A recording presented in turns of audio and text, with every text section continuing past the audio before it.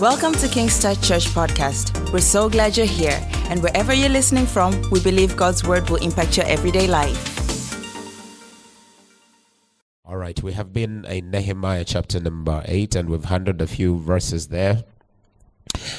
Today we'll try to do the home run, and we'll look a few others there, touch a little bit on Ezra there, the compatriot of Nehemiah. As a matter of fact, what we are reading in Nehemiah 8 is just the writing on the same gentleman there, Ezra, the priest. And yesterday we saw him as a scribe. Glory to God. So in verse number 3, they read from morning till evening, rather from morning until midday. All the people are attentive to the word. And as we saw from 18, they read from the first day to the last day. When you quickly read it in one verse and another verse at the end, it looks like a quick flip that you read within a minute.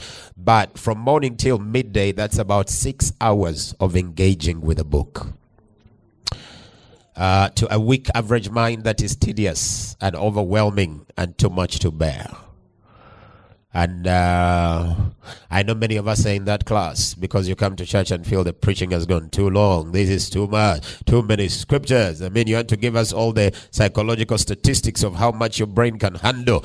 I mean, you underestimate the capacity of your brain because God has sized you up for great things, and great things take diligence, and diligence is part of the labor of excellence that you'll be able to push beyond what you were able to achieve yesterday or the other day, to be able to qualify ourselves into the fullness of God's order.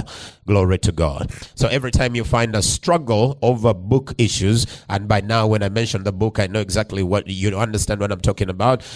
You are just sizing up your cup. You are sizing up the cup of your spirit. You are sizing up the cup of your soul, the capacity that you have availed for production. Is it too long? Is it too much? Is it too big? What is the size of your heart? Glory to God.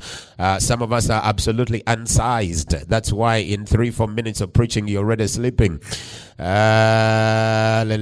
What is the size of your cup? 15 minutes of a laboring preacher and you're already distributing property. You distribute one in Mikocheni. You take another one to Makongo. And even the other one in the Changanyikeni. You just keep distributing them. Some of you are too Christian and so Catholic where you are raised. Distributing property. He died and rose again. You are always died and rose again. He died and rose again. Our responsibility in Scripture is to receive and give the full disclosure of truth, that we'll be able to receive the truth and then be able to, regardless of our circumstances, be able to pass it on to others. Glory to God.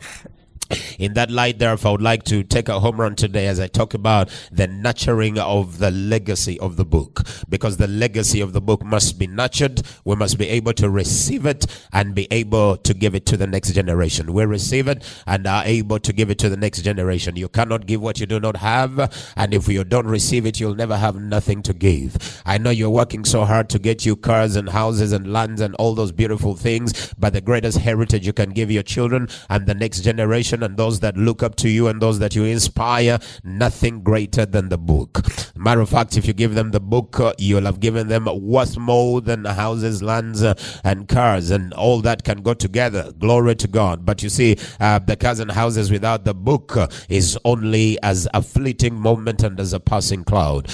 Am I talking to somebody already? Say hallelujah.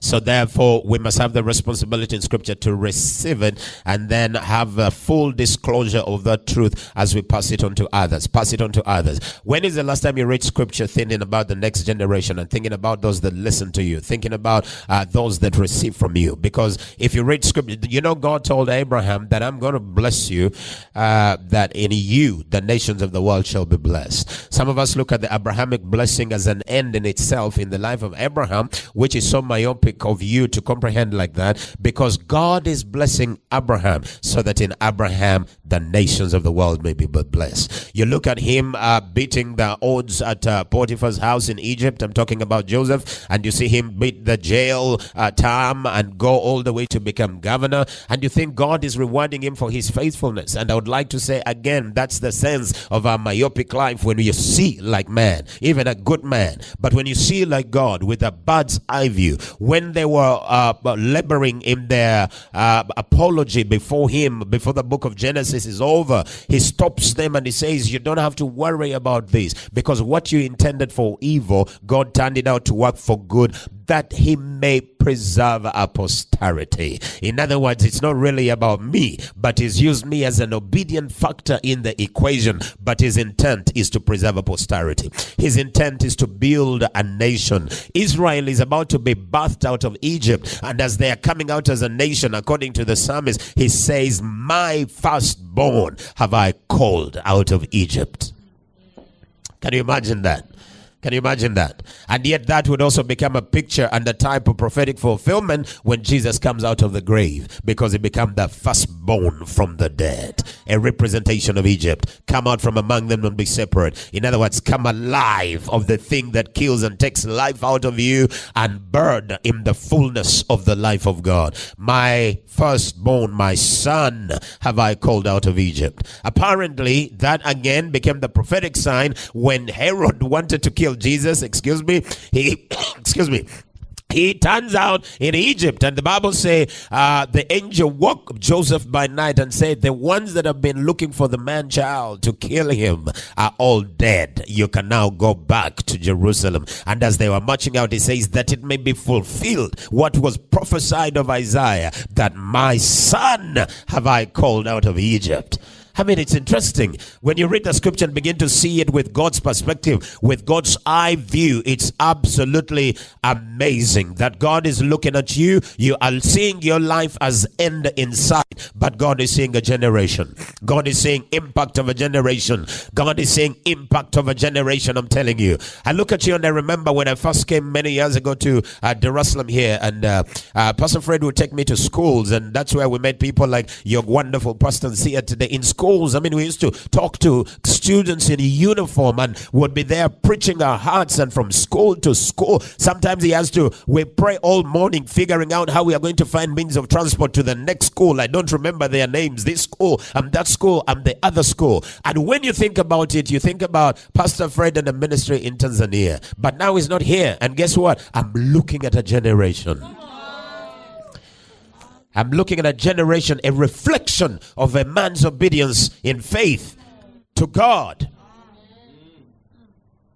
A beautiful, beautiful picture of how you need to begin to see yourself. Because if all you see is you, your business, your wife, your dog, your VW Beetle, and a happy life with your 2-bedroomed apartment, I mean, that's so narrow to live life like that. Life is larger than that. And God will make you larger than life if you can open the door to live the fullness of life according to his plan and his agenda. Glory to God. That you will be a mighty oak upon which the birds of the air will come and settle, find refuge and find a home, and find peace in your counsel, in your wisdom, in your teaching, and in the governance of your life. Somebody say you're ready preaching. Hallelujah. So we begin to look at the book here in nurturing the legacy of the book. One guy with a beautiful book you may want to read. It's called The Book That Transformed Nations, published in 2007. His name is Loren Cunningham, a powerful, powerful missionary. He says the power of the Bible to change any country. The power of the Bible is the power. The Bible has the power to change any country. He says no country is too hard or too poor or too criminal or too divided by war or too spiritually dark to be changed by the Bible. He says the implementation of the Bible's teaching can transform a nation's politics and economics.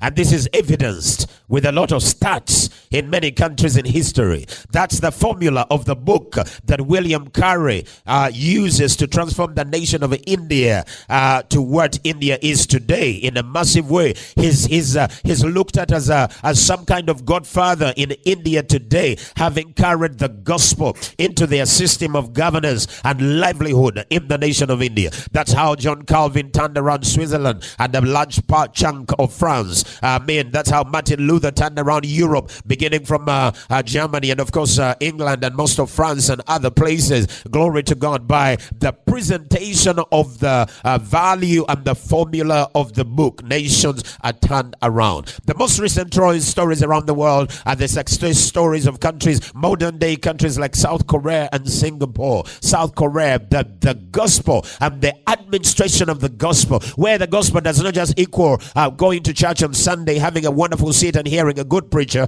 but where the gospel is the implementation of biblical truth and principles in areas of governance and family values and business and careers. Glory to God. Ideas like excellence are biblical. Hallelujah. Do you know why the devil is called Beelzebub? Because he's the god of the flies. That's the translation. No excellence is found in him. Hallelujah. And that's why they say when you light a candle on the fire, all the flies go away because they cannot handle the fire, which is a principle of the book as revealed by the Holy Spirit. Cloven tongues as of fire. When the Holy Spirit comes on a man, hallelujah. I say hallelujah. I'm talking about the Holy Ghost. I'm not talking you're shivering and you're shaking and your hair standing and feeling this, that, and the other. When the Holy Ghost come on a man, somebody say hallelujah. When the Holy Ghost come on a man, they are going to give distance. Flies are going to give distance. Glory to God, because God is at work, and at work indeed. Glory to God. That's the story of South Korea, and bits and pieces of that in Singapore manifesting the same. Glory to God. So the kind of God that the people worship and the book that represents that God makes the difference in the lives of the people. Hallelujah.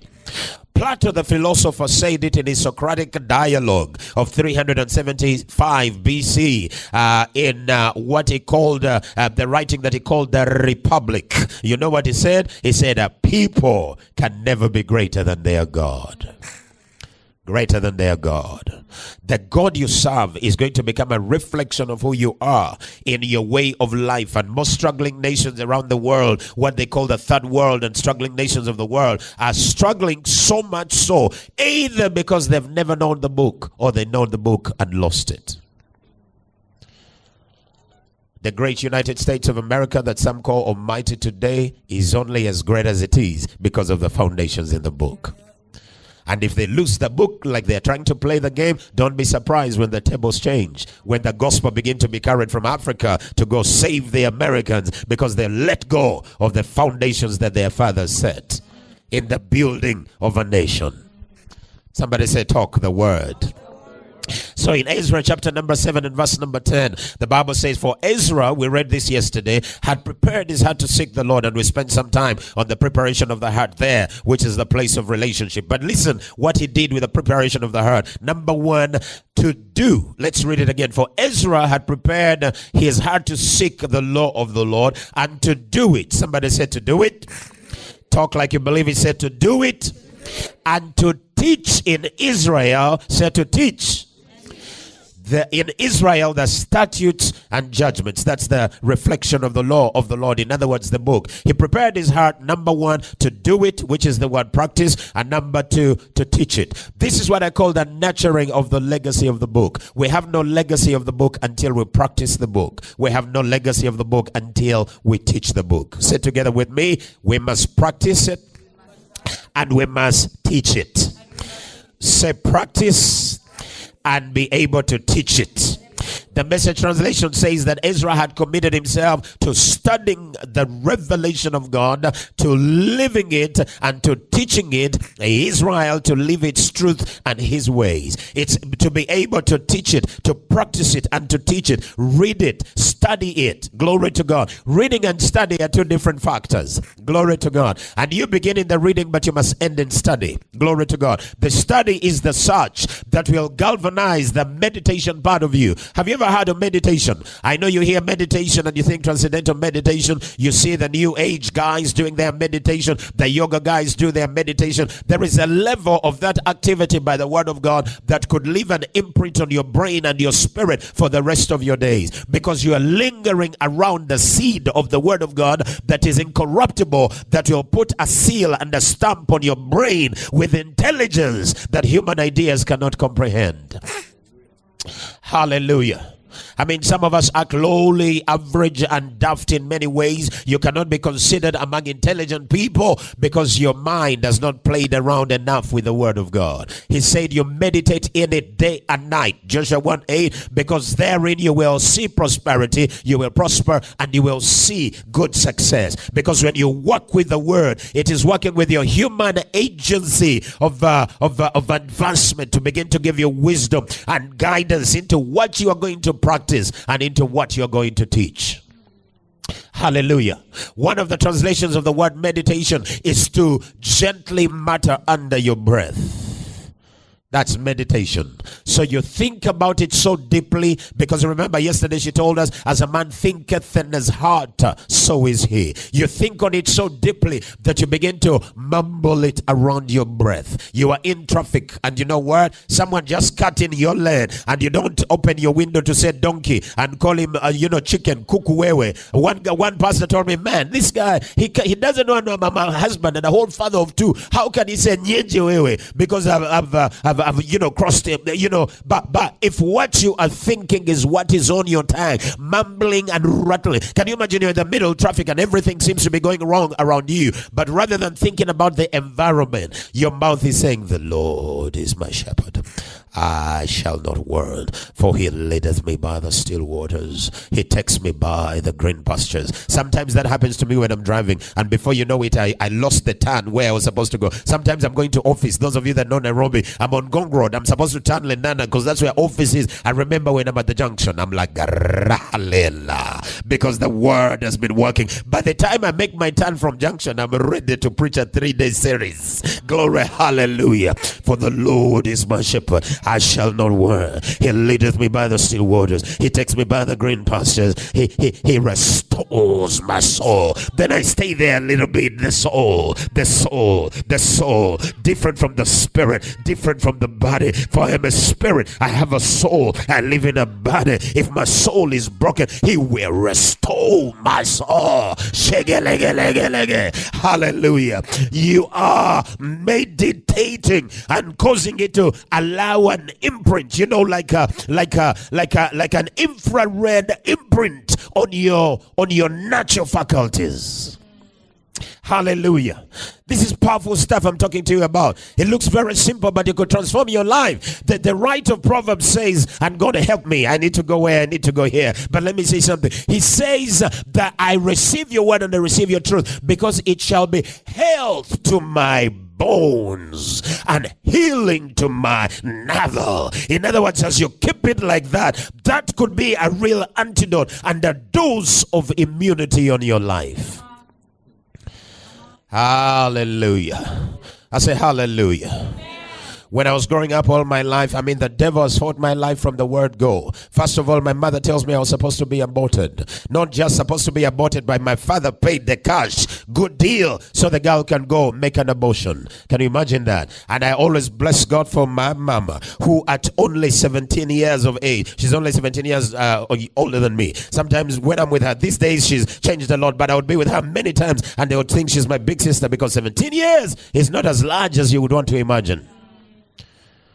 But a 17-year-old girl can say, no, I will not do that. And she decides to go to the village and decides somehow, well, let's hold it through. Glory to God. Leaves the city because the guy says, I already have a family. I have my children, including a pair of twins, a happy family, a happy life, a happy wife. I cannot mess my life with a 17-year-old coming to say I'm pregnant. So what do? Go take care of it, and here's the cash. That's the story of the genesis of my life. For any of you that make consideration of abortion because of your convenience, look at me as a testimony of what that decision can be. Oh, hallelujah. I say hallelujah.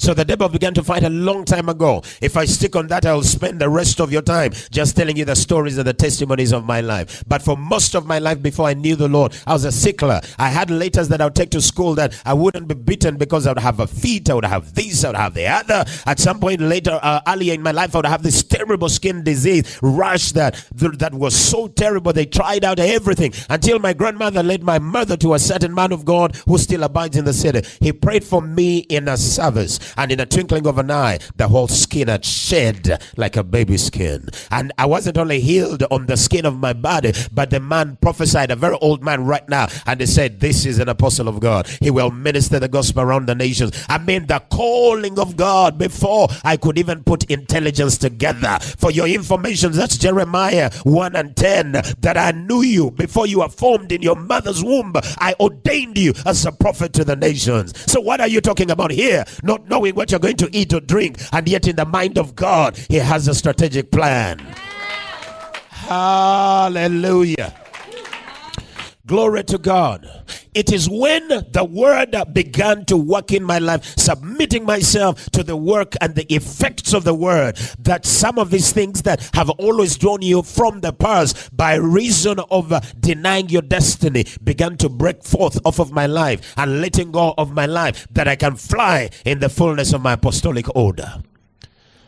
Glory to God. So I don't know what God is calling you to, but the word of God is relevant in that area too. And yes, you will prosper and you will see good success. Glory to God. I want to establish the fact of your nurturing the book as a legacy, not just in your life, but in the life of those that are going to come after you. So we must study it. We must practice it. We must teach it. That's all I want to tell you today. Number one, let's study it.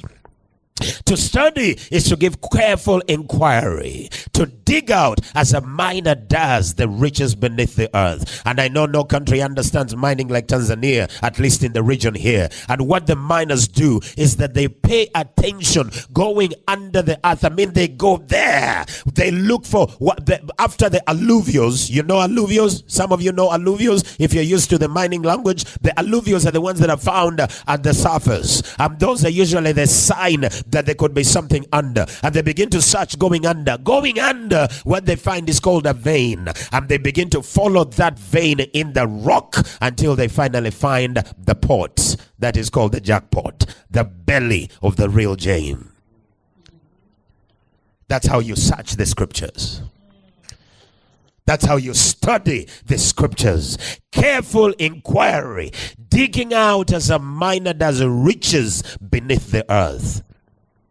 Paul writes to Timothy, 2 Timothy chapter number 2, verse number 15, and he says, study to show thyself approved unto God, a workman that needeth not to be ashamed, rightly dividing the word of truth. Let me talk to you about that verse like you've never seen it before. Study to show yourself approved unto God. One of the only few places in the New Testament where we see something we can do that we may be approved unto God. Oh, hallelujah.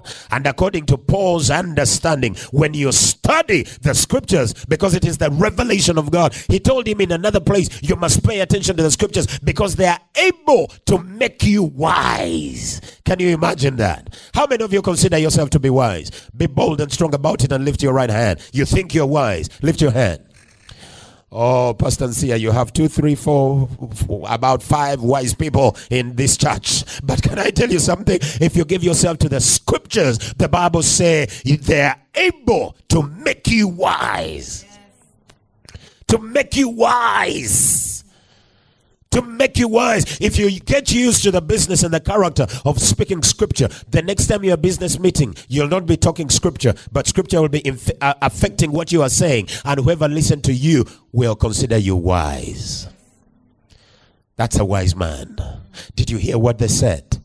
Did you hear what they said? Did you hear that point? He says, show thyself approved unto God, a workman that needeth not to be ashamed. The workmanship of a man that deals with scripture does not leave room for shame. Oh, hallelujah. Now, I don't know what you consider to be the thing that drives shame. Maybe it is poverty. Scripture will knock poverty off of your life entirely. Poverty will be so ashamed and flabbergasted, it will divorce you forever. Somebody say hallelujah. I say, somebody say hallelujah.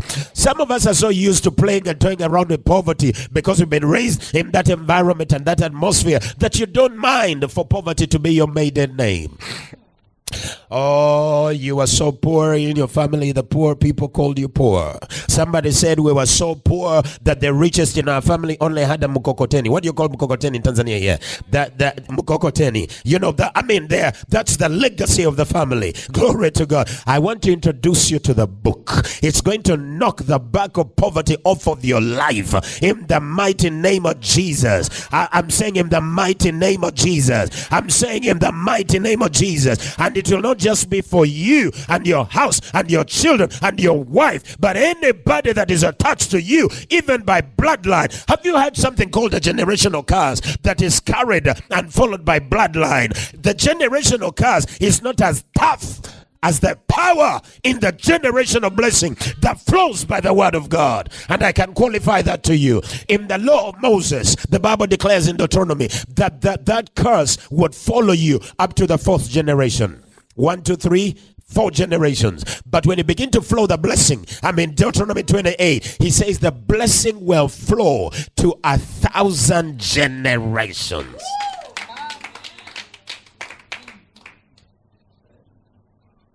Are we talking? So if reflections of the cars still have space, I will shock you. It's because you've allowed them permission. By your laziness, by your laissez-faire kind of life, by your whatever will be. After all, that is fatal. It is fatal. It is fatal. It is the reflection of animism. Those that dualism, they worship God on Sunday, but on Friday they are with a witch doctor trying to get a political office. They are meeting a guy in a little hut somewhere with a snake so that they get powers to do business. But on Sunday they're in the church and their pew has their name. They sit right behind the reverend because they're able to give a wonderful offering. It's called dualism. They're trying to give a little to God and a little to whatever they think they want to get, because they don't think God they serve is able to give them what they need to get in this real world. And that's a lie from hell. Am I talking to somebody here? I said, am I talking to somebody here? What God will give you, nobody will be able to take from you.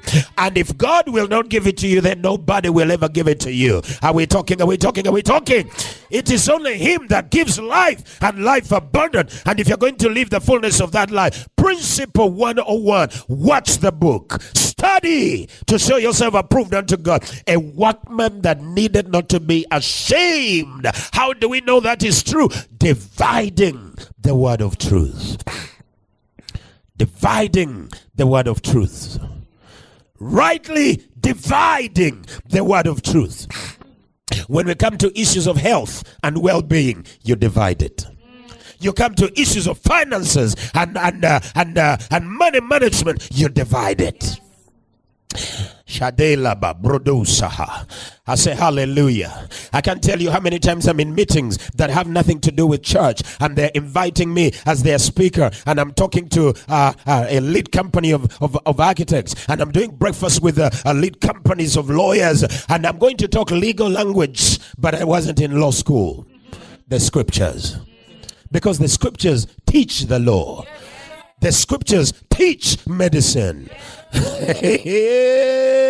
Shalebe Brodosa. Hallelujah. When the UK was the Great Britain of Great Britain, anything that you studied, you are not qualified as doctor of what you studied if there was no reverend before your names. Because the study of what they call theology, which we understand now as the study of the scriptures, is theos, is actually the study of God. That you can't give yourself to study God on top of whatever else you've chosen to study and not be a wise man.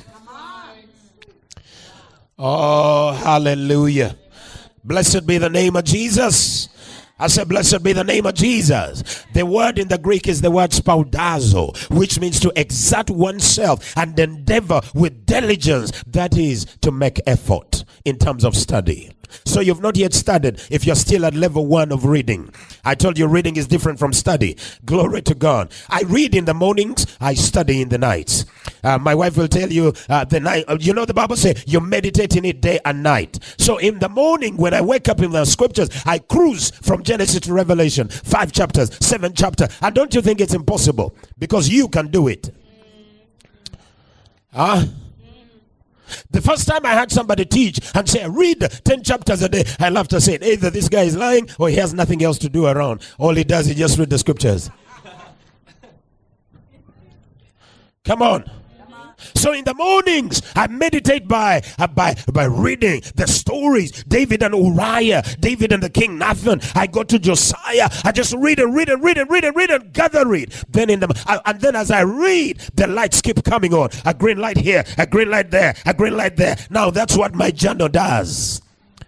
Then in the evening, I go to my highlights of my journals and I begin the study. 2 Chronicles 12 and 14. The Bible talks about Rehoboam. Yesterday we saw how Ezra prepared his heart to seek the Lord. And if you look for that phrase in the Old Testament, you're going to find it everywhere among the kings. Prepared his heart to seek the Lord. Prepared his heart to seek the Lord. Prepared his heart to seek the Lord. Talking about relationship and the ability to sacrifice whatever they have to so that they can give themselves to the will and the counsel of the Lord. In this 12 and 14 of 2 Chronicles, we have Rehoboam, and the Bible says he did evil because he prepared not his heart to seek the Lord. And that's what happens. If your heart is not prepared to seek the Lord, the enemy is going to take advantage and evil will erupt. Because when you give your heart to seek the Lord, come on somebody, like I said the other day talking to the marriage, God is your senior partner on that agenda because it is his will and his idea. He's a seriously interested party because if you make it on that agenda, guess what? Who receives the glory? For anything out of which God is going to receive the glory, he will stand like the big boss to defend it. Hallelujah. When I come to die, I try to learn Swahili every now and then. And the other day, Pastor Nsia was teaching me Mungu ni Mbabe. His bad is mean. He will stand to defend his agenda. Hallelujah. Somebody say hallelujah. You don't prepare your heart to seek the Lord like Rehoboam, you're going to do evil. Jesus taught it like this in what they call the Lord's Prayer, which I really think is the disciples' prayer. He told them, pray that you may not fall into temptation. What is the other word to say pray? Prepare your heart to seek the Lord. Because if you don't, you will fall into temptation. Glory to God. Lead us not into temptation, but deliver us from all evil. It is not like God is leading us into temptation, but if our hearts are touched of the Lord, to be prepared to seek the Lord, we will not be led into temptation. Glory to God. We will be delivered out of all evil. Oh, hallelujah. Blessed be the name of Jesus. So we study it, number one, then we practice it. This is what we call applied theology. That the Bible is more than something to read and something to study to pass an exam. It is an application manual. It is a manual for applying in life. We must practice it. To practice is to strenuous pursuit and to put into practice. If you are practicing the order of what you're studying, you are going to have to put a demand of strenuous pursuit that you may be able to practice what you are committed to. It is defined as the application of what you believe. That is practice. The original tongue is the word asa, which means to do, to fashion, to accomplish, to make, to work, to produce, and to act with effect to produce. Act with effect to produce. That is practice. So you give attention to certain something because you want to see a certain kind of result. That is to practice. So when we practice the word, we are giving our whole into it so that we may see a certain result, which according to the words of God to Joshua is that you may prosper and see good success. It's interesting, the language of the scriptures, because why does he have to say good success? Because that means there's actually bad success. What scripture does is fine. The grinds of the Lord may take some time, but when he's done with you, they grind excellently fine. Somebody say hallelujah. It is good success. When God puts it in your hand, nobody can claim it because God will defend it. Having come out of the wars with the kings of Sodom and the other places, the Bible talks about Abraham delivering his brother Lot and the kings of Sodom and Gomorrah and the other places, and he began to distribute the spoil to his young men, and the king told him, well, let's see how you're going to do this with the wealth that you receive. And he was surprised because Abraham told him, you know what, I will not even touch a bit of it. After your deliverance, take care of my boys that did the job. In other words, pay the salaries and pay the taxes. The rest I will give back to you. And what is the reason behind that kind of ideology? He says I'll not even take a shoelace. And listen to his reason why. That's how I want you to think. He says that no man may say that I made Abraham rich. Hallelujah. I say hallelujah. There are some deals you're going to do, and you know you can fight for it. You can go to court and make a demand and probably win the case, but you're going to look at it and say, let pass, because the God that works with me is able to do much more than that. The God that works with me is able to turn tables around me. Glory to God. That when it is done, nobody will make any claim. That's why the prophetic word for many of you yesterday was that God is going to qualify you beyond dispute.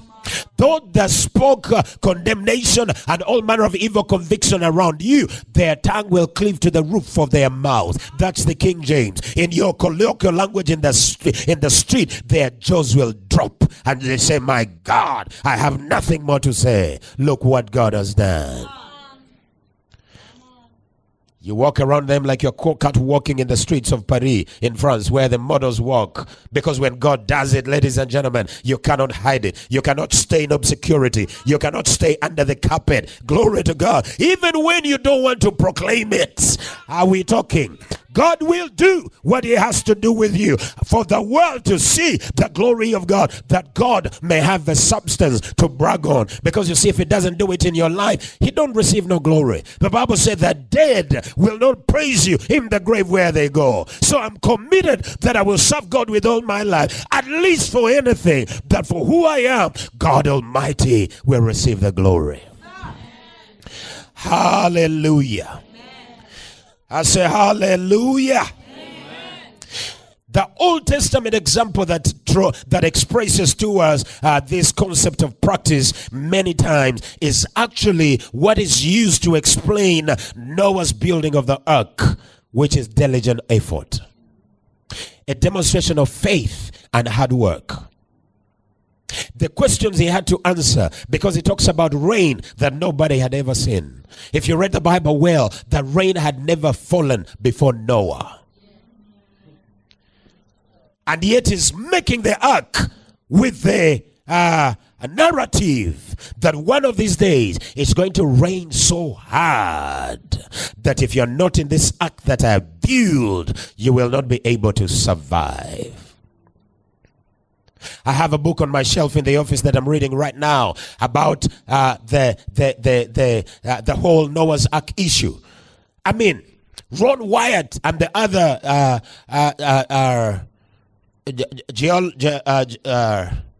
archaeologists, thank you, someone went to school here, they have actually confirmed, glory to God, they have confirmed the existence of the remains of that ark. Amazing. Glory to God. I mean, the evidence they have is appallingly amazing. And this guy built the ark in faith because God has said. Yeah? The parallel of that is that you read the book, you believe the book, you are convinced about the book, convicted about the book, and begin to practice what the book says. Because you see, Noah did not have the book, but you remember I told you it was spoken so that it may be written. So what he had spoken, we have written. And we have it written so that it may ultimately be spoken. So we must therefore practice the book. Oh, glory to God. I see God elevate someone out of disgrace and out of pain and anxiety by a little commitment to the book. I gave you homework first day. I don't know how many of you took it seriously. But as you launch into the depth of the scriptures and begin to practice what you read and what you believe, God is going to surprise you.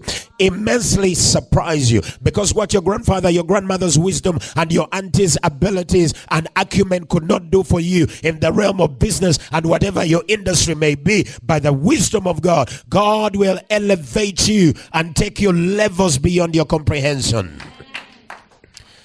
Levels beyond your comprehension.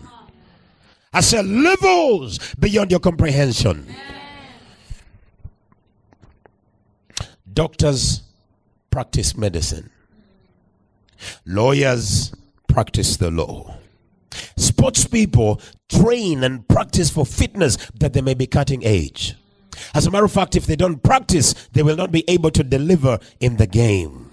So athletes don't become great by reading about their sport. They actually become great by practicing the sport. They don't just read about the article of the coming running business that is happening in somewhere in the world. They practice the sport. You don't want to be like the drunk that reads about the dangers of alcohol, and he read so much it was traumatizing. He says, I've come with a brand new resolution this year. You want to know his resolution? Most of you are thinking, I'll never drink again. The brother said, I'll never read again. Because the power is not just in the reading, which is the gathering of information, but the practice of what you believe. Because the practice is the evidence that you believe what you have read. Oh, glory. Do you know how many people read the book and they don't believe it?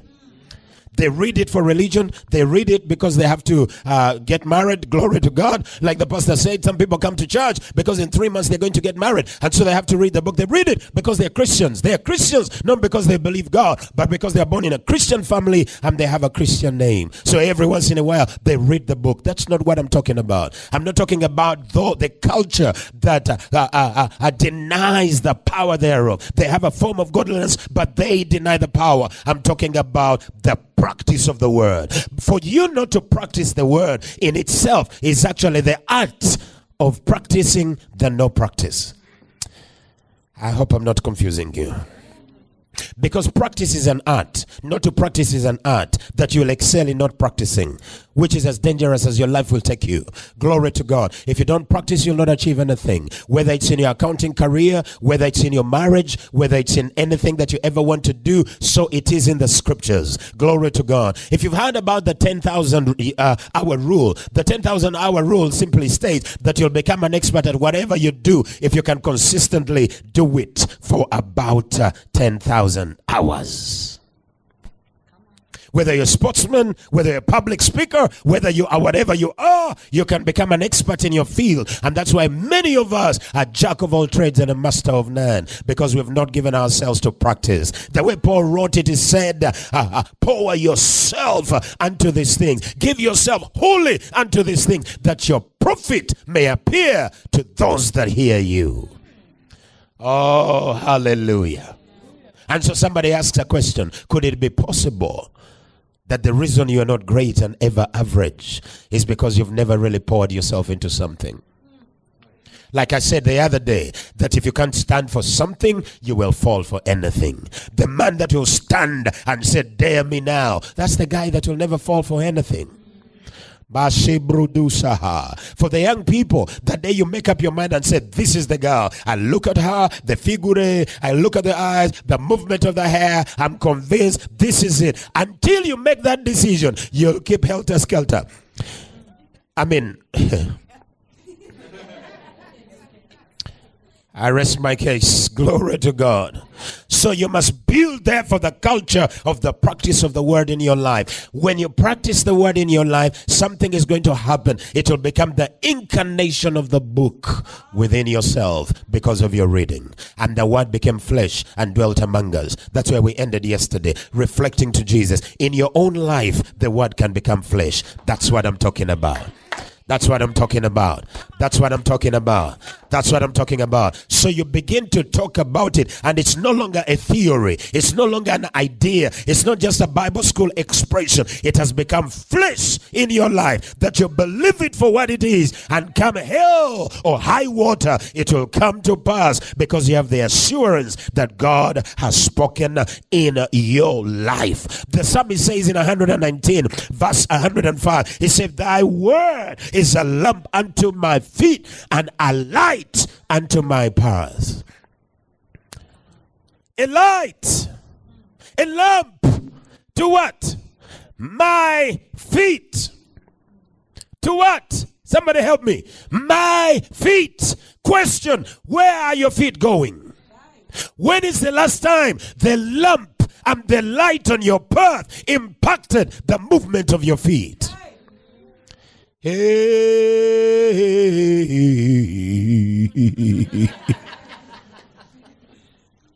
Hallelujah. I mean, you walk through life like it doesn't matter. It also used to ask the devil steal your wife, you say it doesn't matter. He knock down your business, you say it doesn't matter. He shake your health, you say it doesn't matter. Arrest your education, you can't finish your first degree, you say it doesn't matter. Gets annoyed Nigerian style and asks, when shall it matter if it don't matter when it matters? When is the last time you made a movement in your life, in terms of your career, in terms of your destiny ideas, in terms of your decision, even just where you go tomorrow, what you're going to do after church? When is the last time that decision was based on the fact that his word is a lamp to your feet and a guide to your path? Are you surprised that you walk in darkness? Huh? In light is the path of life. Psalm 16.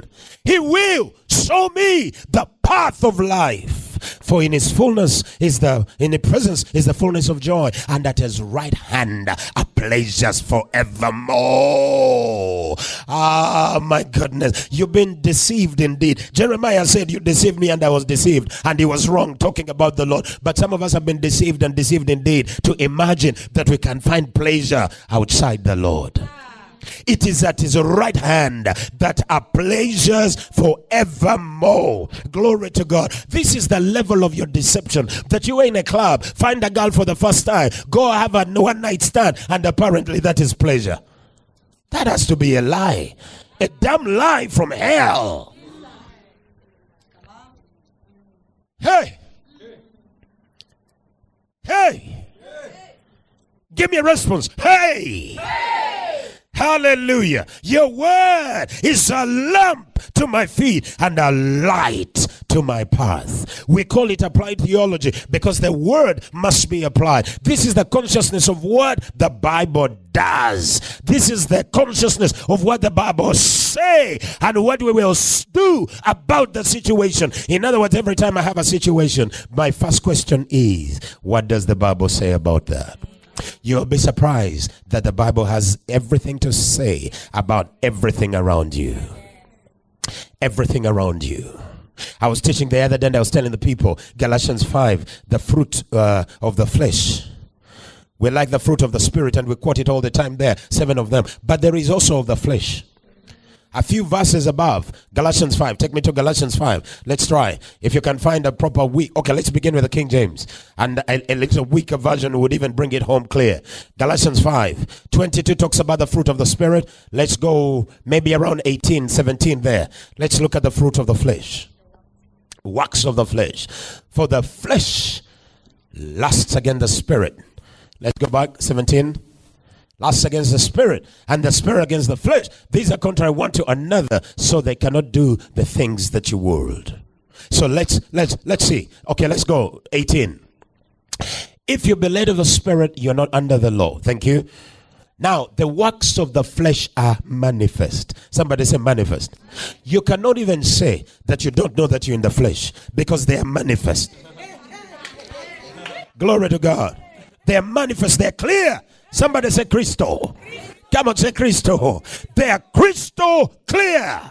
The works of the flesh, they are manifest, which are thus adultery, fornication, uncleanness, lasciviousness, idolatry, witchcraft, hatred, variance, emulations, wrath, strife, seditions, heresies, envyings, murders, drunkenness, revelings. This is where the club is. And such like.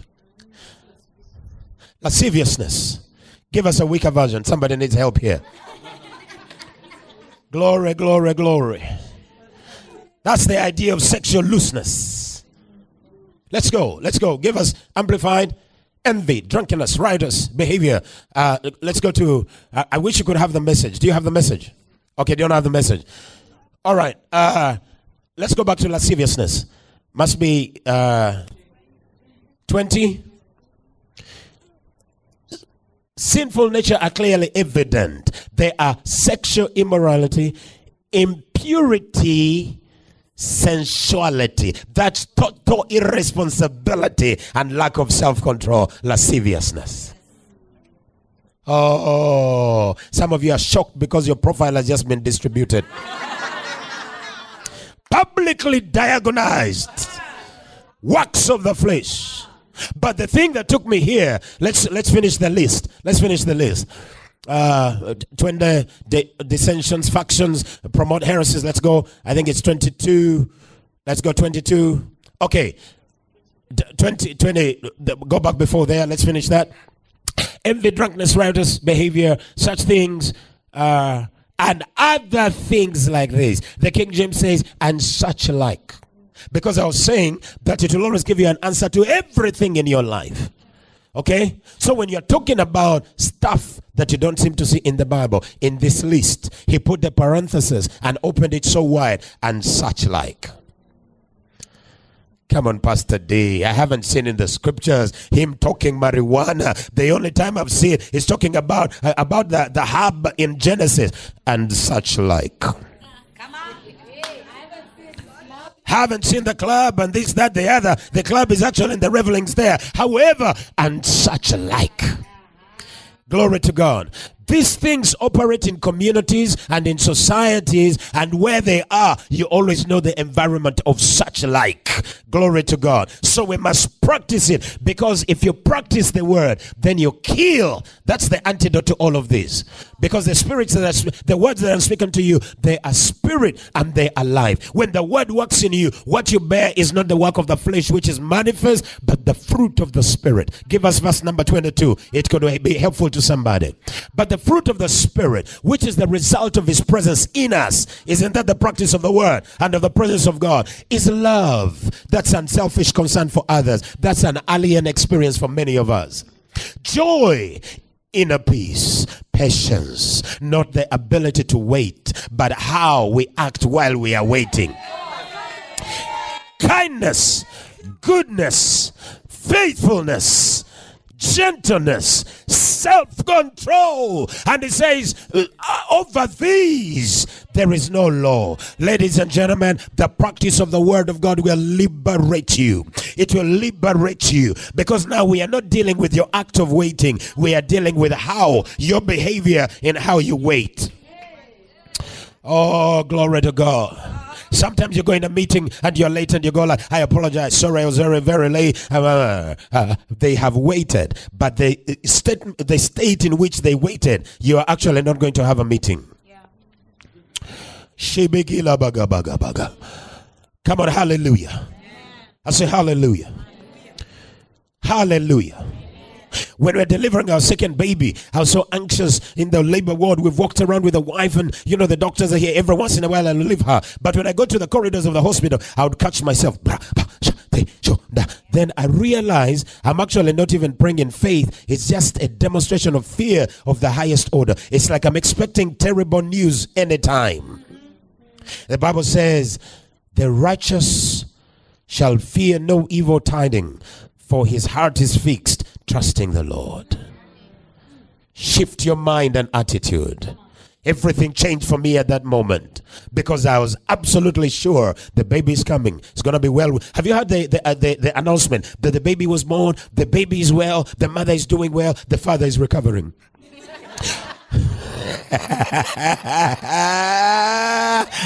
Oh, come on. Come on. I have a good man. I was his best man during the wedding. He was in that state. And when he saw the baby coming, he ran, he disappeared praying in other tongues, which is not the prayer of faith. About an hour later, they're looking for him everywhere. They found him in the parking lot. He said the baby came a long time ago. Come on. Come on. Come on. So we have a form of godliness. It looks like religion. I mean, when we look at you, we really think you are praying. But it's the high class demonstration of fear. It is your anxiety flowing. It's not that you are waiting, but how you are waiting. How you are waiting. I will keep him in perfect peace. It must be Isaiah 26 and verse number 3. Him whose mind is stayed on me. Why? For he trusteth in me. He says in verse number 4, trust him the Lord forever, for in the Lord is everlasting strength. Allow me, baby, to see a little bit and say, Mungu Babe. It is in him that is everlasting strength. You cannot walk with God and fail on anything in your life. Hey! Not the Adonai, not the El Shaddai, not the Lord God of all flesh. He asked Jeremiah, I am the Lord God of all flesh. Is there anything too hard for me? Hallelujah. When he asked Ezekiel 37, he said, Son of man, can these bones live again? The prophet was a little wiser. He must have engaged in the word by the Spirit of God. He said, Lord, thou knowest. Hey. Hallelujah. I say hallelujah. Let me give you a discourse here. Nehemiah chapter number 10. Quickly jump there. We've been in chapter number 8 for a while. Look at what it says in chapter number 10. It's quite a read, but I'm going to mumble jumble it here and there so that we get the concept. Glory to God. He says in verse number 28. We begin at 28 and go as fast as we can. And the rest of the people, the priests, the Levites, the porters, and the singers, the Nethinims, and all they that were that had separated themselves from the people of the lands unto the law of their God, their wives, their sons, their daughters, everyone having knowledge and having understanding. Do you remember where we came from in chapter number 8? They've been reading the book from the first day until the last day, from morning until midday. How is the word impacting them now? They separated themselves from the people of the lands unto the law of God. Hallelujah. The power for separation does not come out of self-will. It is the effect of the word of God on your life. Come out among them and be ye separate. Why did they do that? They separated their sons, their daughters, because everyone having knowledge and having understanding. The impact of the legacy of the word. They clave to their brethren, their nobles, and entered into a curse and unto an oath to walk in God's law, which was given by Moses. When they said they entered into a curse to walk in God's law, that's the covenant that says, if I ever turn away from your word, may I be accursed. Hallelujah. I mean, some of us are affected by causeless curses, which are not supposed to alight. I mean, your stepmother's curse. At your stepmother. Can you imagine a narrative of that kind? I can't get promotion at work because my stepmother.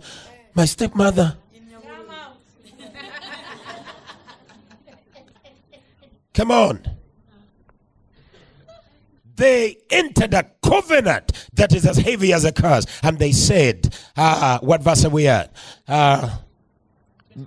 29. They clave to their brethren and their nobles, entered into a curse and an oath to walk in God's law, which was given by Moses, the servant of God, and observe to do all the things in the commandment of the Lord our God, and his judgment and his statutes. Number 30. And that they would not give their daughters unto the people of the land, nor take their daughters for our own sons. Now the word is working. This is what we call practice. Our girls will not marry the heathen fellas around here. They may have the money. They may walk like Maftamingi. Unajua Maftamingi? Hallelujah. They may be everything that a young man wants, but we will not give them our daughters, and our sons will not take their daughters. And if the people of the land bring ware of any victuals, that is food, King James, food, on the Sabbath day to sell, this is market day, that we would not buy it from them on the Sabbath or on the holy day, and that we would leave the seventh year the exaction of every debt. Ladies and gentlemen, theology applied. I hope you understand what I'm saying. I'm not saying that these are the things you're supposed to do. God will show you what you're supposed to do by the book. According to them, by the law of Moses, the book impacted them that they are building up a constitution. Number 1, our daughters cannot marry their sons. Number 2, our sons cannot marry their daughters. Number 3, we will not go to the market on the Sabbath. Even though they bring victuals, which is food, we will not go to buy it on a holy day because the book says so. The impact of the book, and therefore the practice of the book. On the 7th year, we will let go of all the exaction of debt, meaning the jubilee debts, debt free. The debts will be forgiven. Verse number 32. Also, we made an ordinance for us to charge ourselves yearly with the third part of a shekel for the service of the house of our God. 33. For the showbread and for the continual meat offering and the continual burnt offering and the Sabbath of the new moons and the set feasts for all the holy things, for the sin offerings and for the atonement. All these things are gathering from the book, all right, for Israel and for all the work of the house of God. 34. And we cast lots among the priests and the Levites and the people for the wood offering, and to bring into the house of the Lord our God after the house of our fathers at times appointed year by year, to burn upon the altar of the Lord our God as it is written in the law. Whatever we're going to do and practice as it is written in the law. 35. And to bring the first fruit of the ground, and to bring the first fruit of the fruit of all trees year by year unto the house of the Lord. Also the firstborn of our sons and of our cattle, as it is written in the law, and the firstlings of our herd and of our flocks, to bring to the house of God and to the priests that minister in the house of God. 37. That we should bring to the chambers of the house of the Lord our God the tithes of our ground, and to the Levites, and the same Levites which might have the tithes in the cities of our tillage. 38. And the priests of the sons of Aaron shall be with the Levites, with the Levites, to take tithes, and the Levites shall bring up the tithe of the tithe into the house of God, to the chambers, new wine and oil, and to the chambers where the vessels of the sanctuary, and the priests that minister, and the porters and the singers, and we will not forsake the the house of the Lord our God. A very long read there, but you can capture it every time. I said you must be captured by the thunder of the word. Now they give first fruits because of the word. Now they give their tithes because of the word. Now they're keeping the book because of what they've seen in the book. Ladies and gentlemen, it's the fountain of scriptures flowing in your life that is going to begin to govern the decisions of your life, and you're going to see consequences that will be divine. It's the transaction of divine activity. I feel like I could be talking above some of your heads. It is the transaction of divine activity. In the spirit, it is acknowledged. Glory to God. I say hallelujah. You understand that there's hierarchy in the spirit. He has exalted his word above his name. In other words, when we call the name, we must demand the authority of the word that gives jurisdiction to the name. Are you talking? I said, are we talking? I said, are we talking? Do you need evidence? The 7 sons of Sceva trying to cast out a devil in the book of Acts. You remember the story. Apparently they called on the name of Jesus, whom Paul preaches. That's the Jesus of Nazareth. But you know what happened? The word was not there. The jurisdiction of authority of the word that is exalted above the name. The understanding of why we call on the name. You know what happened? Those boys came upon them, the Bible says. They beat them and they left with their behinds exposed. It's in the scriptures. Have you read the narrative? Come on. So the fountain of the scriptures is the same instrument, the word in our hands. It has given to us, and that's the change that is going to happen to the world if you and I will practice the word. Lift your right hand of power and say, I will practice. Say, I will practice. Say, I will practice. I will practice the word. I will study the word. I will practice the word. Matthew 5:19. Whosoever therefore shall break one of these, the least of these commandments, shall teach men, so he will be called the least in the kingdom of heaven. But listen, whosoever shall do and teach them, the same shall be called great in the kingdom. So listen to this. By this I can reflect and conclude that your greatness is directly proportional to the deposit of word on the inside of you. On the inside of you. The inside of you. Angels know that. Devils know that. Your existence knows that. Without word deposit, you are so light. You are like the moving chaff. I mean, your neighbor can scream, your knees will have fellowship, you will shift the following morning. There are others that are so heavy on a word, they draw the line on the sand. That's what our pastor taught us to do many years ago. Every time you meet the devil, you draw the line in the sand and say, hey, one of us is living and it's not me. And the devil knows why exactly. Glory to God. Glory to God. Everything he has to say a whisper. There is a flow of the word because you are loaded. You are armed and dangerous. 40 days in the wilderness. When he finally met the devil, they had a little brief diabolical conversation. And every approach the devil went, Jesus had a word for him. Thou shalt not tempt the Lord your God. Man shall not live by bread alone, by every word but proceeded out of the mouth of God. In other words, you think I'm at the bread level. Let me give you a revelation. I'm at the word level. The proceeding word. Hallelujah. There are those that crush over bread. I left that WhatsApp group a long time ago. Hallelujah. I say hallelujah. I say hallelujah. Sometimes the devil would whisper a long time ago when you were just married and say, look, the fridge is empty. There's no food in the fridge. I tell him I'm actually fasting today. I can just decide to begin to fast right now. Right now, right now, right now. Yes. Come on. Shadalamando sebredes. Shagalegelagalagalaga. I remember a day like that. I don't know if my wife remembers, but we had a day like that. And then that day, the auctioneer declared, I'm coming, I think around 12 o'clock to clean your house, and because this and that and the other is not paid. I said, I can't be intimidated by an empty fridge. I will fast. The auctioneer, I can either declare he has a headache and he doesn't come. You know, headache is not so bad. Can't make them crazy or something. Just spoil their schedule. Glory to God. Or I can decide, let the miracle fall before midday. And I chose the latter. At around maybe 5:30, somebody called. Are you at home? I'm in the neighborhood. I told my wife, this call that is coming at 11:30, I see something. Come on. We went downstairs to receive her. Then we used to live in flats and apartments. And she did not only have all the bills, for all the money for our bills to be paid that day, she also had a boot full of shopping. Come on. True or false? Hey,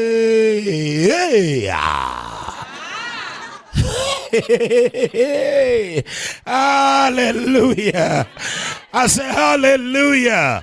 If I testify, we can take a whole day. I remember another day like that, and I said by morning all our needs are supplied. Then this guy calls around 10. He said, I want to come by your house. And my wife is like, we don't have this, we don't have this. I think he shouldn't come today. And I'm telling her, based on the time that he's calling and my declaration in the morning, it is very likely that he's the one carrying the miracle. And for sure, that's what it was.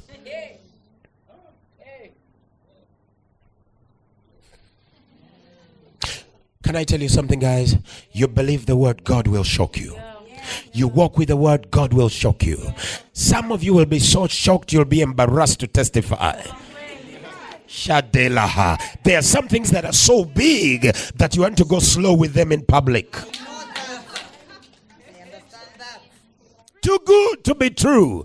The whole world thinks you must be a liar. You must be dealing in some kind of drugs and things that you cannot explain. The Lord bless your darling soul.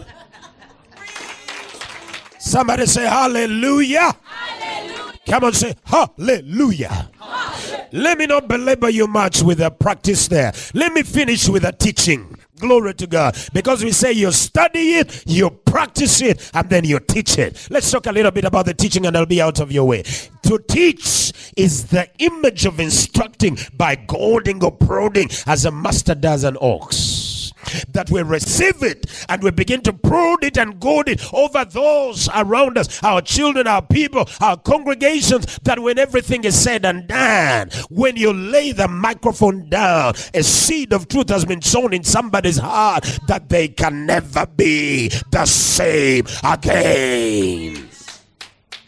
Never be the same again. Never ever be the same again. There are people that I meet, I don't even know them in a long time, and they say, you remember in such and such a year when you came to our city, that's when I received the Lord. I was asking you about Pastor David from Boston, Rita Bella's husband. He surprises me. He's like, when you came to the Crimland campus in such and such a year, that's someone you preached that day. That's when I gave my life to the Lord. Now the gentleman is pastoring a church in Boston. Unbelievable. Unbelievable.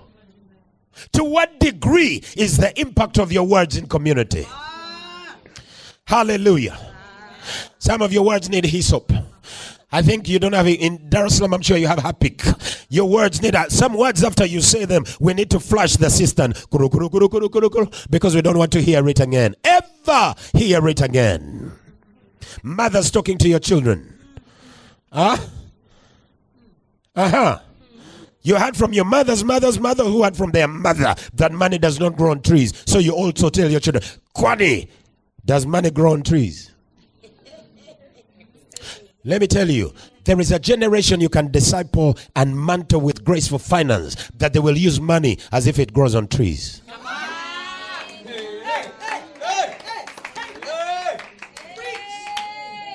Hallelujah. So one of the great purpose of declaration of truth is actually for the learning of others.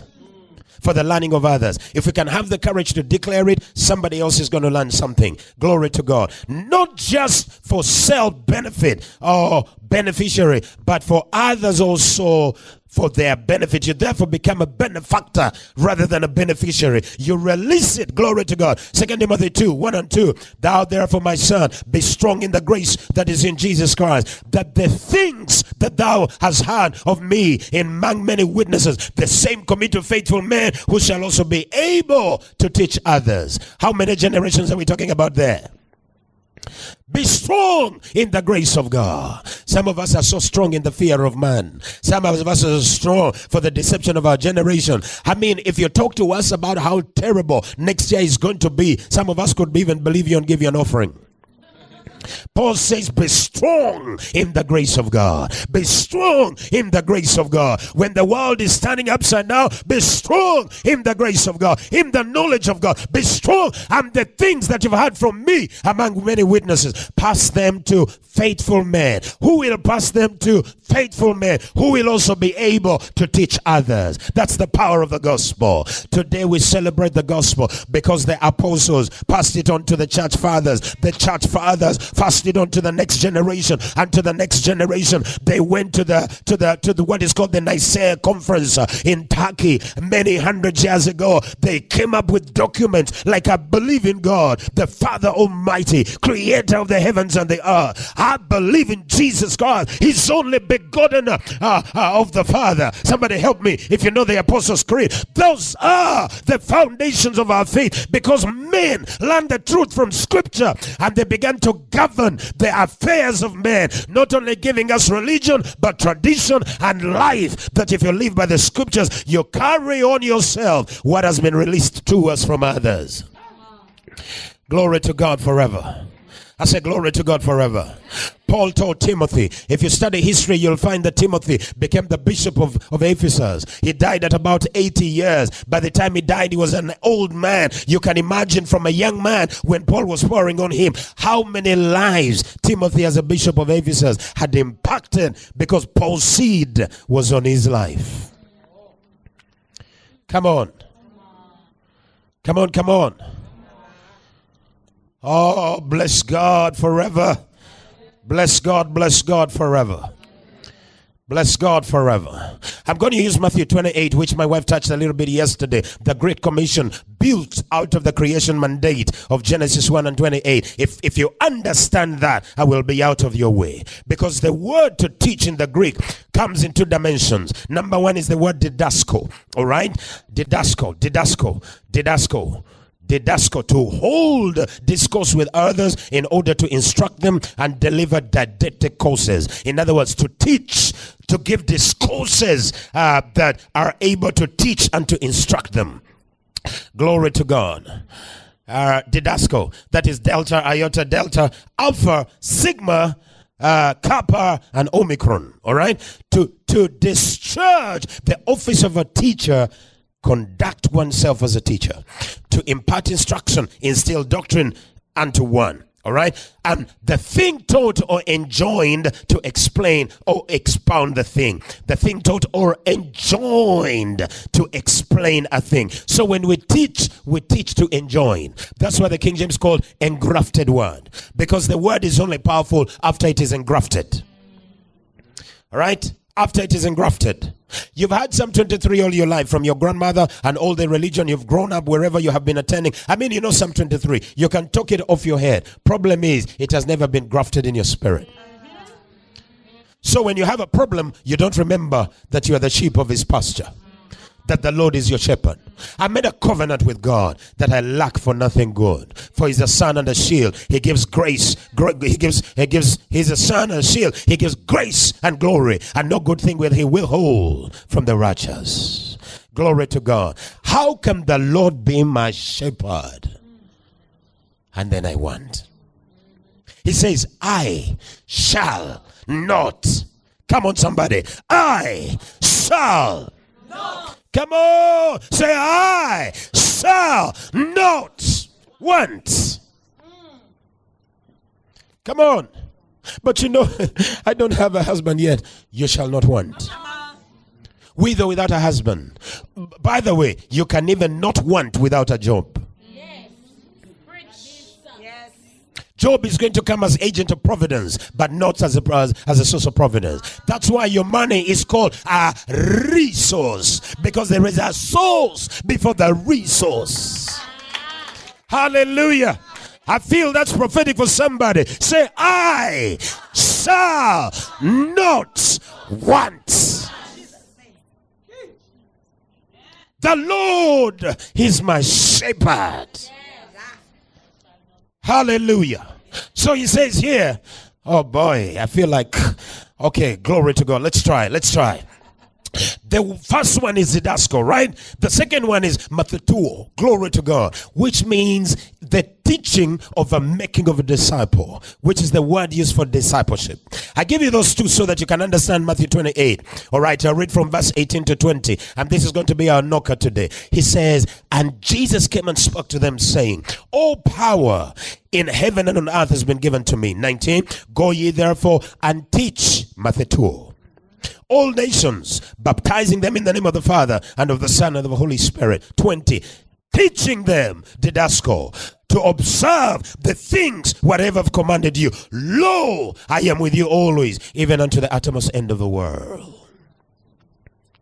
That we disciple mathetuo by teaching didasco. As you teach him all the things that I've commanded you, which is the book, you will be able to disciple nations. Can we try that again? That you may, all power in heaven and on earth has been given to me. So go therefore, teach all nations, baptizing them in the name of the Father, Son, and the Holy Spirit. All power has been given unto me. In other words, he's disposing and delegating his power within our hands to be able to execute what he could have done. How do we do that? By discipling the nations, mathetuo. How do we do that? By didascoing them, teaching them to observe all the things that I've commanded you. That is the book. When you didasco them, then you mathetuo them. If you teach them the book, then you're able to disciple them into the ways of Jesus Christ. Then it says, baptizing them in the name of the Father, Son, and the Holy Ghost. I'm going to uplift your knowledge a little bit, because you see, every time you hear baptizing them, you imagine the little drops in the name of the Father and of the Son and of the Holy Spirit. Understand the scripture. You will disciple them, mathetuo, baptizing them in the name. The Greek word is baptizo, which means to immerse. So you immerse them in the name of the Father, Son, and the Holy Spirit. That is the process of mathetuo, to be able to didasco. You teach them to observe by immersing them in the name, which is the book, ladies and gentlemen.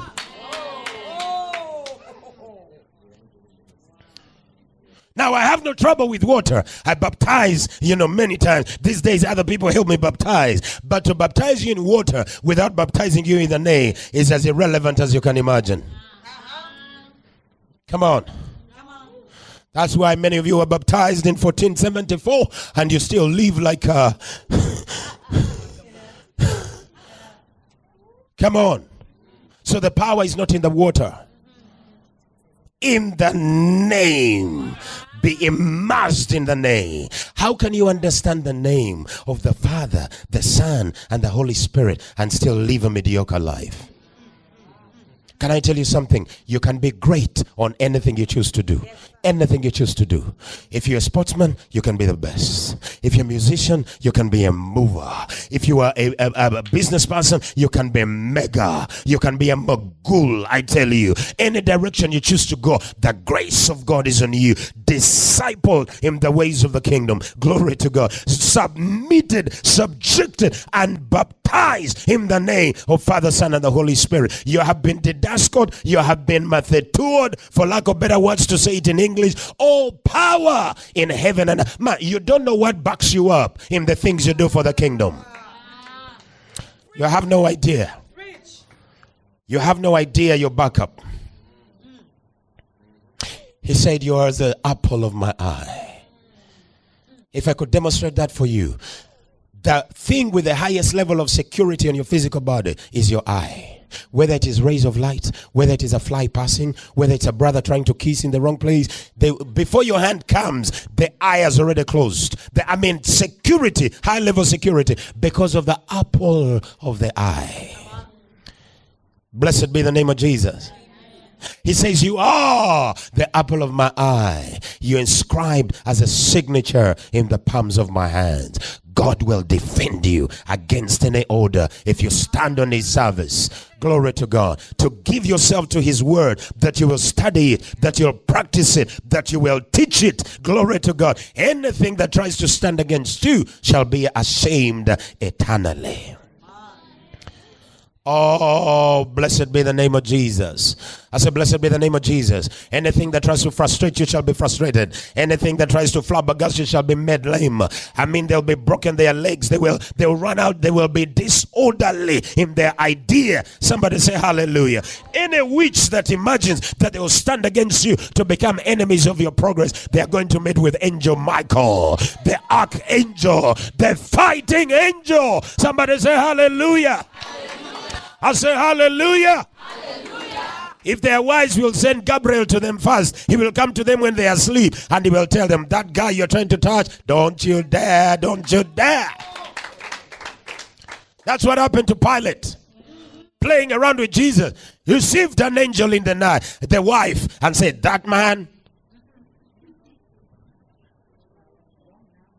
Hallelujah. Oh, blessed be the name of Jesus. A great teacher has no end to their own learning, their love for learning, because we must love the book, we must teach the book, we must instruct the book. In his teaching, Jesus referred to divine authority. In the Old Testament, he quoted the Old Testament 78 times. The Pentateuch alone, 26 times. He quoted from the OT books of Genesis, Exodus, Leviticus, Deuteronomy, Psalms, Proverbs, Isaiah, Jeremiah, Ezekiel, Daniel, Hosea the prophet, Amos, Jonah, even Micah and Malachi. He referred to the Old Testament as the scriptures, the word of God, and the wisdom of God. The apostles quoted OT 209 times from the Old Testament, considering it the oracles of God. That was what was written for them, and whatever they demonstrated and lived was written for us. We are so highly privileged that we can quote OT and quote New T and just demonstrate it before the people. It is our generation that understands that the new is in the old concealed and the old is in the new revealed. Oh, hallelujah. So I can go in Genesis and see Jesus. I come to Matthew, Mark, and Luke, and John, I see Jesus. I come to the book of Acts, I see Jesus. If it saturates my being, ladies and gentlemen, if I find you at the gate beautiful, I could as well say, silver and gold have I none as of now, but such as I have, I give to you. In the name of Jesus, rise up and walk, glory to God. And that can be true in every area of your life, because the word you have deposited on the inside of you has empowerment to command and release change at every level of your life. Let's finish it for real. Ezra 7:25. And thou, Ezra, after the wisdom of thy God, which is in thine hand, set magistrates and judges, which may judge all the people that are beyond the river, all such as know the laws of thy God, and teach them that know not. Somebody say hallelujah. This is Ezra the scribe that reads the book. He has come to the place that the word is maturing in him, and that delivery must begin to be exposed. Listen to what the Bible says. He says, and thou, Ezra, after the wisdom of thy God. They are not looking for how handsome you are. They are not looking for how much you articulate. They are not looking for what good words you have to say, your bombastic kind of language and your bling bling. They are looking for the wisdom of thy God. Somebody say, the wisdom of my God. That is in thine hand. It is the wisdom of God, but it's in thine hand. How is it in your hand? It is the book in your hand. It is the wisdom of God in your hand. By the wisdom of God that is in your hand. Now responsibility is coming. Set magistrates, judges, which may judge other people that are beyond the river, all such that know the Lords of thy God, and teach ye them that don't know. The ones that know, we will teach them and give them justice. The ones that don't know, we will teach them, that they may know the laws of our God. That's the transformation of nations. That's the formula for worldwide economies. Somebody say hallelujah. Come on, somebody say hallelujah. Hallelujah. If you go back to Paul's relationship with Timothy, again as we wind, if you go 1 Timothy 3 and 2, 2 Timothy 2 and 24, 2 Timothy 4 and 3, I mean, he said they will not endure sound doctrine. They will heap for themselves teachers having itching ears. 1 Timothy 6 and 2, these things teach.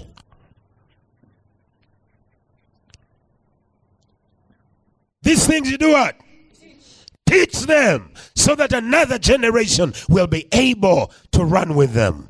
Glory to God. 2 Chronicles 17:9. This is the story of Jehoshaphat. He sent the Levites, and he said, they taught in Judah, and they had the book of the law with them, and they went about throughout the cities of Judah, and they taught the people. You will study it, you will practice it, and they expect you to teach the people. Every one of you has capacity to teach. Don't leave that as relegated responsibility for Pastor Nsia and her team always laboring here. My wife said brilliantly yesterday, your children are not Pastor Nsia's children. They are not the Sunday school teacher's children. They are your children.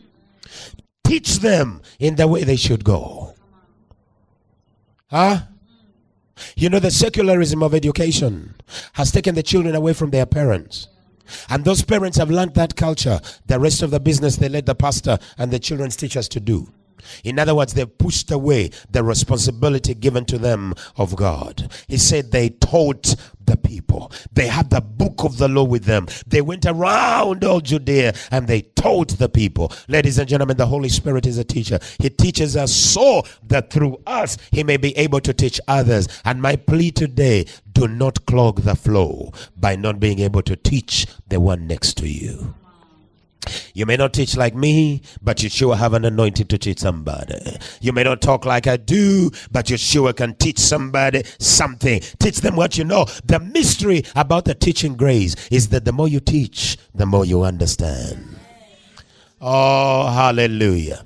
The reason you know so little is because you've read a little bit, you've studied a little bit, you've practiced a little bit, you have taught probably not at all. Anytime you give yourself to teach, you will understand that more and even greater. Somebody say hallelujah.